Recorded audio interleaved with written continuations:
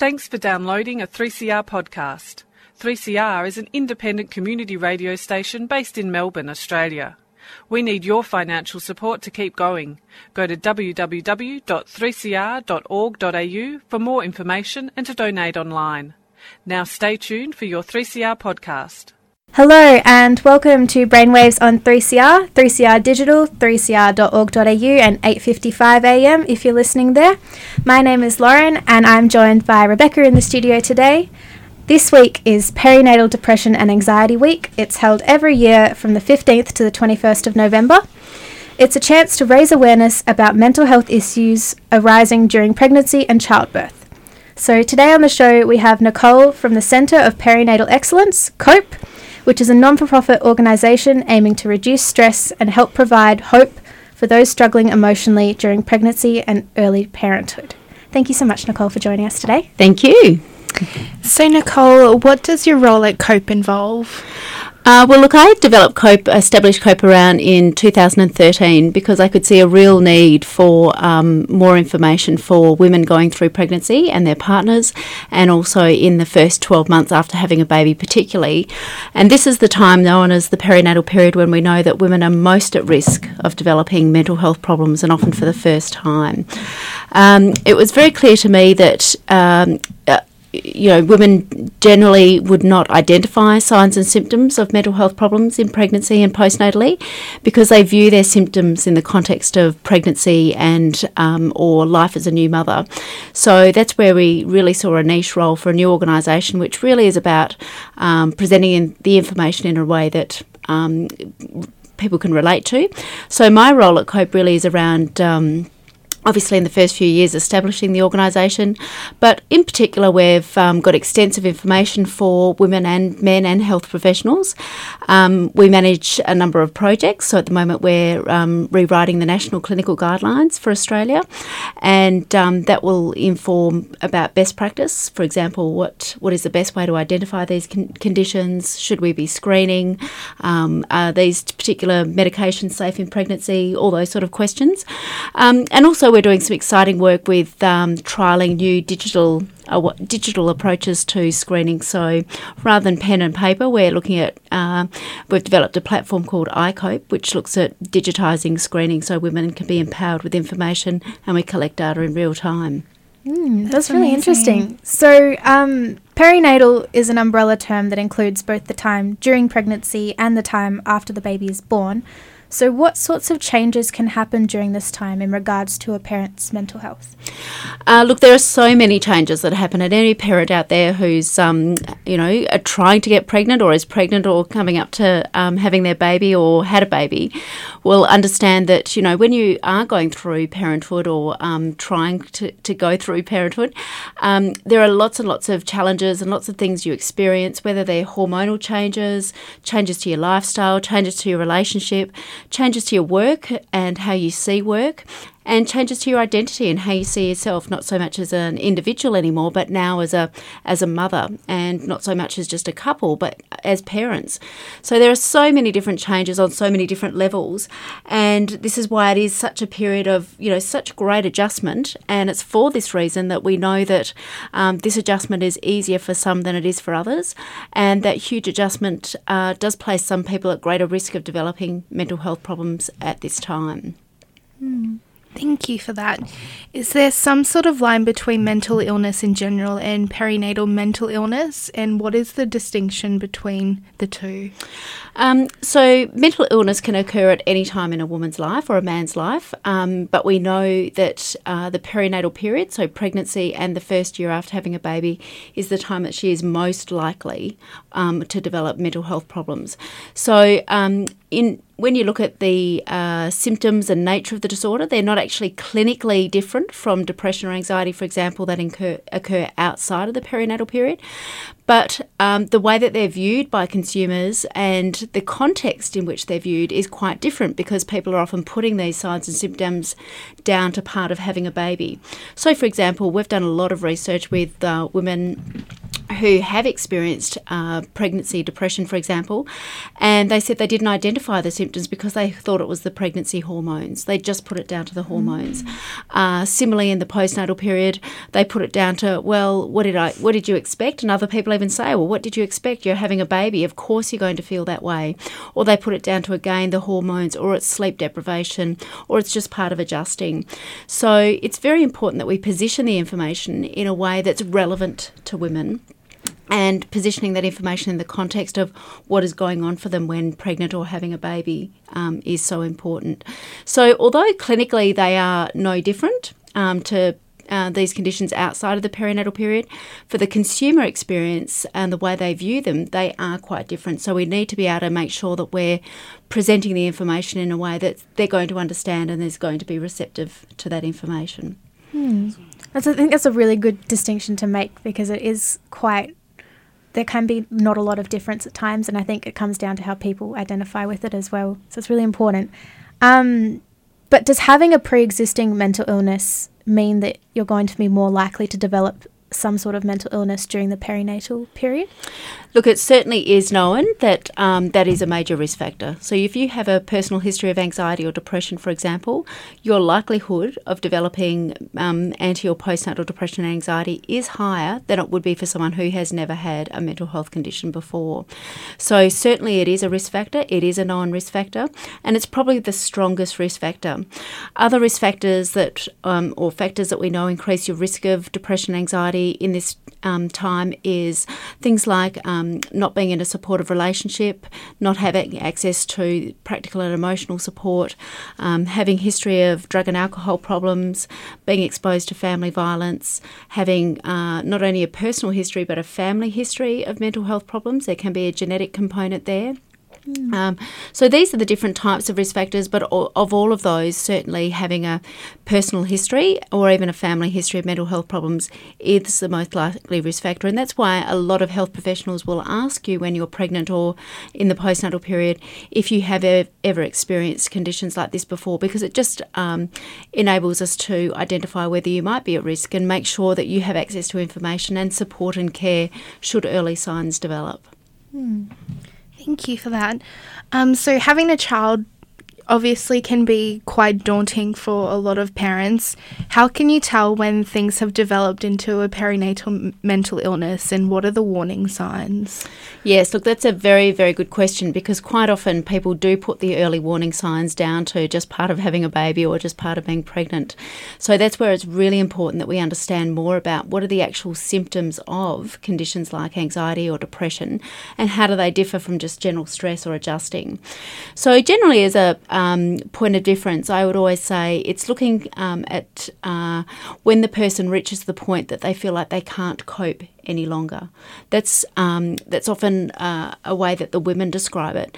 But it's really, when you look at it in terms of symptoms, broadly speaking, if you felt, for example, with depression, if you felt down or sad or down for more than a week, seven days in a row, or 2 weeks or more, plus experiencing a range of other symptoms like finding it hard to sleep even when you've got the chance, not getting enjoyment out of things that you used to get enjoyment out of. These are often early indicators that a person might be experiencing depression. Similarly, with anxiety, we all know what it's like to feel anxious from time to time. If you're sitting an exam or walking up the aisle, it's natural to feel a little bit anxious. But some people feel these ongoing feelings of anxiety all the time without necessarily having a reason, and they don't go away on their own once a stressful situation has passed. So these are signs of an anxiety disorder or generalised anxiety. So if you're experiencing these sort of symptoms, generally in the perinatal period, we say if you've experienced that for around 7 days, talking to your health professional is important so that we can identify these conditions as soon as possible and make sure the person gets the help they need. It's probably really important to catch it early as well, so it doesn't develop into anything really, really serious or really harmful. Absolutely, and that's what we've found, that when we asked women who'd experienced anxiety or depression at this time, 74% of women said they did reach the point that they couldn't cope any longer before they got help. And that was for a range of reasons. First of all, not identifying the signs and symptoms that we've just talked about, but also often feelings of shame or failure or disappointment that this hasn't been the experience that they wanted it to be. And that often prevents people from speaking up and getting help earlier than they should have maybe. So for something different, IVF treatments and infertility and miscarriages can be a big source of stress for women who are trying to become pregnant. So how are these things likely to affect a woman's mental health? Yes. Well, first of all, miscarriage can be very, very distressing, and it is a time, particularly if you really wanted the baby and were trying for a baby, it can be a time where you certainly experience grief and disappointment and that sense of loss. And that is a very common and natural occurrence to that situation. For people going through IVF, sadly, miscarriage is often part of the journey, as often attempts of IVF haven't been successful. And I think the strain and stress and risk of mental health problems is particularly high for people going through IVF, because there's that fine balance of trying to live in hope that, and be positive that this is all going to work, but also preparing yourself in case for disappointment. So you can't get too excited. So that's a very stressful situation to be in terms of your emotional and mental health. And on top of that, there's all those other pressures that come with going through IVF. Like quite often there's a lot of pressure on the couples. They put pressure on themselves, the pressure on them physically, emotionally, and often financially as well. Going through IVF can be an incredibly expensive experience, and that's putting additional pressure on that couple all the way through as they're trying to have a baby. And all those factors together certainly increase their risk of mental health problems. But unfortunately at the moment, a lot of IVF providers of IVF services don't assess mental health at all. So we know that, for example, the clinical guidelines recommends that every pregnant woman is screened during pregnancy and in the postnatal period to see if they're at risk of or experiencing mental health problems. And I certainly believe that the same should occur for those going through IVF treatment, because they are at significant risk. And by identifying and treating underlying anxiety and depression and stress that might exist there, not only are we going to improve the well-being of the parents, but potentially we can actually increase the success rate of the IVF at the same time. It's amazing. So postnatal depression is typically talked about more than antenatal depression, even though 1 in 10 Australian women will experience some form of depression during their pregnancy. Why do you think this is? Look, I think there's a number of reasons. First of all, postnatal depression has just been a term that's been around longer and people are more familiar with it. It's often in the media more because people could probably associate people having very young children or babies and getting depressed. So that sort of came together and people started talking about postnatal depression. It was really only when research was done back in 2001, 2000 to 2005 that for the first time we actually really looked at rates of anxiety and depression in pregnancy. And so a very large study done with over 55,000 women back then revealed those very statistics that up to 1 in 10 women do experience depression during pregnancy. So before that, it wasn't really spoken about or thought about, much the same as depression going through IVF is not really discussed at the moment or really given the attention it warrants. So it's really just, I think, history. There certainly is more awareness now, and having things like the clinical guidelines, which recommends that every woman is screened during pregnancy, really is helping to raise the profile and the awareness around antenatal depression as well as postnatal depression, which is more established. So we've said that 1 in 10 Australian women will experience some form of antenatal depression, but also 1 in 20 fathers will experience some form of it. So how is it different when a father is experiencing some form of perinatal anxiety or depression? Well, first of all, there's a number of things. I suppose for women, often the signs and symptoms are put down to the physical changes of pregnancy or having a baby, so they're misread, and they probably don't exist to the same extent with the man who hasn't physically had the pregnancy or the baby. But for men, I think there's other challenges. The way they might demonstrate or show the symptoms might be different than they are for women. So quite often men who are experiencing depression might show symptoms in terms of feeling very aggressive or angry, frustrated, rather as opposed to women might be more teary and emotional, for example. And often people don't think of that necessarily as a sign of depression, so the signs in men might be missed. Certainly some research we've done with fathers showed that often for men, they felt like they had to be the rock or they had to be the strong one who supported their wife. And because she was the one having the baby, they almost felt like they didn't have the right, or why would I be depressed, or I don't have the right to be depressed, I haven't gone through the same changes as my wife or partner. So often the signs in depression in men get missed. And that's why in some settings, we know, for example, also that if a woman is experiencing anti or postnatal depression, the likelihood of her partner experiencing depression is 50% higher. So those men are at particularly greater risk. And this is reflected in some settings. For example, in WA, in their antenatal major maternity hospital, if the woman is screened and identifies as having antenatal depression, the father is automatically screened at the same time. So that's how we can actually pick up these conditions in men. But we do need to be talking about these issues with fathers and providing them with information. Often they don't go to the antenatal appointments, they're not involved in the same level of care and contact with health professionals, so they often get missed as well. So raising awareness of the issue amongst fathers and fathers-to-be is very, very important. And I think it definitely is important because you always hear about the women's side of it, and like I don't think I've ever heard anyone talk about like how the fathers cope in that. Yeah. So just going into the treatment side of perinatal depression and anxiety, how can it be treated, and is it accessible and affordable for new parents? Mm-hmm. Well, first of all, the main thing when it comes to getting treatment is get help as soon as possible. And the faster you seek help, the faster you recover, and the greater range of treatment options you'll have.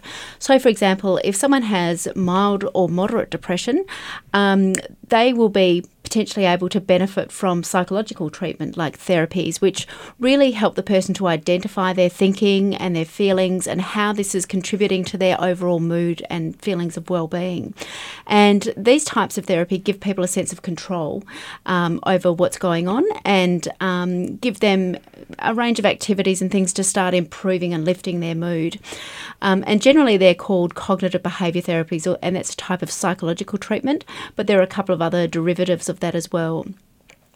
Once a person gets more moderate to severe depression, and particularly if they have a personal history of mental health problems, certainly, and if the condition is more severe, it's often necessarily to have medication as part of the treatment.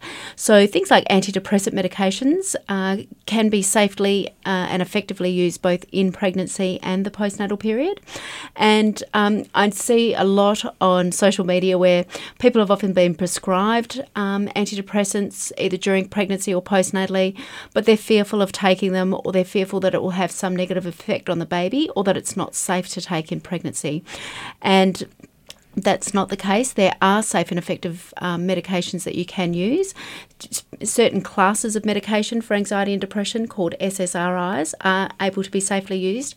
And in fact, while not often spoken about, often not taking medication when you are experiencing very severe symptoms, that too can have a negative impact on the baby. So we know, for example, that stress hormone called cortisol does cross the placenta during pregnancy if a woman is experiencing quite high levels of anxiety and depression, and that can have a negative effect on the growth and the development of the baby. So certainly, just like, if you had untreated high blood pressure or diabetes, we need to test and assess and provide the treatment interventions. And for some people, just like those conditions, medication is a necessary treatment. So it's very, very important to keep up with yourself and know what your body's going through, because otherwise the baby's going to be the one that's harmed as well as yourself. That's right. Yeah. Looking after yourself is part of looking after your baby and your family. If you're not well yourself, you won't be able to then properly care for your baby. So really not just focusing on the physical symptoms, particularly in pregnancy. Everyone is so focused on the physical changes, which of course, because it's so amazing, but we've got to also really get people thinking about their emotional and mental health, monitoring how they're going. If you know someone who's pregnant or had a baby, to track how they're going. Don't just focus on the baby. Don't forget to ask the mother and the father how they're going with the big challenges and changes that they've come across. Yeah, it definitely sounds like self-care is really important. Absolutely. And being aware and educated about the signs and symptoms, knowing what to look for, and importantly then knowing where to go. So the other part of your question was around are treatments affordable? Generally under Medicare, women are able to access both medical treatments and psychological treatments for up to 10 sessions. So there are safe and effective treatments which are available, and more information about all of that and everything we've discussed is on the COPE website. So people can go there for more information about how and where to access those treatments. And we'll make sure we'll put up some links to that when we upload our podcast to the 3CR website and to our website as well. So adjusting to parenthood is a very challenging yet exciting time. So what can new parents do to ease the stress of having a baby? Look, I think the most important thing is to, as we just said, to be aware of the changes, both emotionally as well as physically. But I think really important is being aware of your expectations around pregnancy and becoming new parents. You only have to look around very quickly, flick through a magazine or look at an ad on TV, about a commercial around babies or parents, and everything is just so beautiful. They're beautiful images, everything's perfect, everyone's radiant. And of course, that's not the reality of parenthood. So I think it's very, very important that people are realistic about their expectations, and really you can do that by talking to people who are parents about the challenges, having discussions like this, listening to other people around the realities of parenthood, because at the moment, if you don't have a realistic perception about what parenthood can actually be like, when women are not experiencing what they perceived it to be like from all those advertising and messages that they have taken in, often they feel like they're failing, or they're feeling like it's just happening to them. And in some ways, I think social media has actually made this situation worse, because people are posting quite often about how perfect everything is, because they worry that if they don't project that they're doing well and they're enjoying motherhood, that it will reflect badly on them as individuals and as mothers. So people need to get real about the realities. As we say, it's all about keeping motherhood real and keeping fatherhood real, talking about the highs and the lows, and letting people know you're there for support, being aware of what to look for when things aren't going well. But certainly, right from the very beginning, I think being very aware and conscious of your expectations and how they might differ from reality is number one for looking after your own emotional and mental health. Yeah, it's a really strange phenomenon. It's something you wouldn't have seen 20 years ago. All the motherly vloggers and bloggers and stuff on the internet just posting about their lives, and and I think crazy. I think in a way it's also kind of like you compare yourself to how they're experiencing motherhood, and if they're having an amazing time and you're not doing so great, I think that would, if that was me, I think I'd be pretty affected by that. Absolutely. And look, I've seen this firsthand in things like mothers groups. So mothers groups can be fantastic. It's a way of connecting with people who are going through the same thing at the same time as you, and it can be a really cohesive, important, supportive network. But I can also see in some cases where they've become very competitive, where people start measuring themselves up against other people, and because people are worried about being judged, people are often putting on a facade that everything's perfect because, look, I'm doing a wonderful job, I'm a wonderful mother. But the truth and the realities and the opportunities for support then are not there. So that's where I think it's really, really important that we be open and honest about all the challenges that can come with having a baby. And I think it's very important to recognise as well that for some the journey to parenthood will be easier than it is for others. Just like getting pregnant for some people is easy, for some people it was too easy. The birth experience for some was very straightforward. Other people have had complications. Some people sail through pregnancy and feel great. Other people struggle with morning sickness. Some people have problems with breastfeeding, others seem to be able to manage. It's different for everyone, and we need to stop competing as women and as a society. Make sure we're not competing with each other and being aware of the way that we're talking and being there to create an environment that's supportive and not competitive, so that we really encourage people to speak out and let them know that we're there for support, and we acknowledge that motherhood does have highs and lows, and for some people it's harder than others, and we can support each other through that journey. So what can friends and family do to help make the transition into parenthood more comfortable for the new parents? Yeah, look, I think one of the things is keeping your eyes and ears open and being aware, and not forgetting, first of all, to ask mum and dad how they really are. Often there's so much focus on the baby, but not forgetting about mum and dad. I think particularly we have specific pages actually on the website around advice for family, friends and grandparents. I think sometimes in the world these days, grandparents used to play a very important role when babies came along, because they were the ones who were the holders of all the knowledge.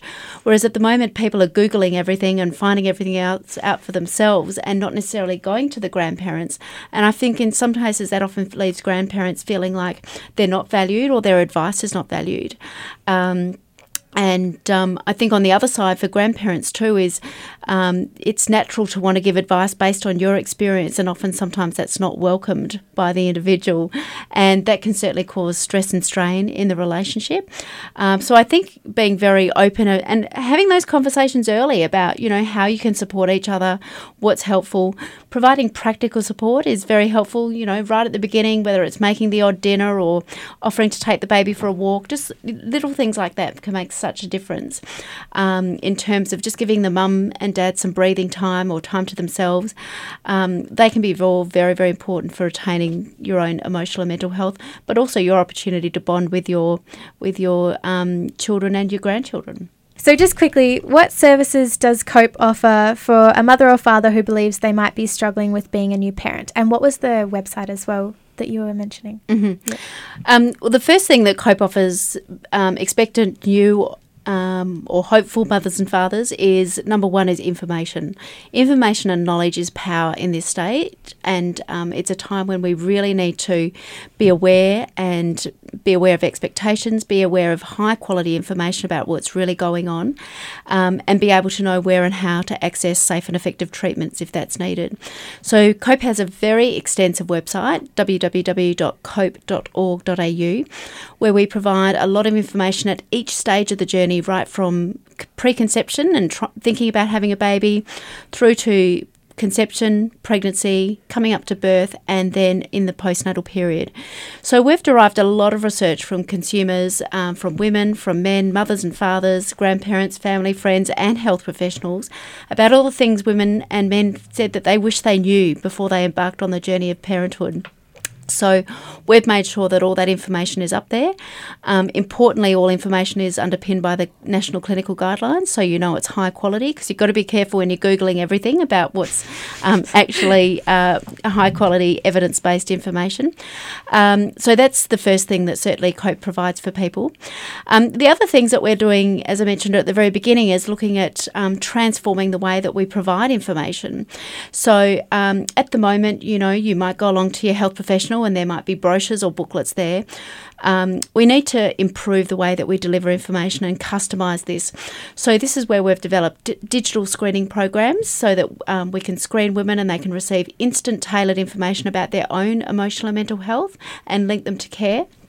But we're also developing a new guide that people can download, and every month they'll receive information about how they're going and what are the challenges that they're going to find in each month of pregnancy and the postnatal period, and then linking them to other people's stories so that they know that they're not alone, and also evidence-based information and where to get support if they need it.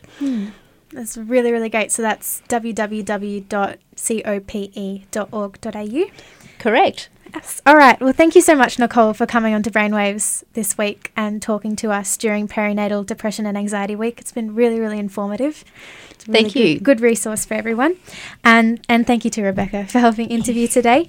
You can catch more of our shows at our website, brainwaves.org.au, or you can find podcasts of our show on the 3CR website, 3cr.org.au, or on iTunes. Thanks for listening. We'll be back next week for a new episode of Brainwaves on 3CR. You've been listening to a 3CR podcast produced in the studios of independent community radio station 3CR in Melbourne, Australia. For more information, go to allthews.3cr.org.au.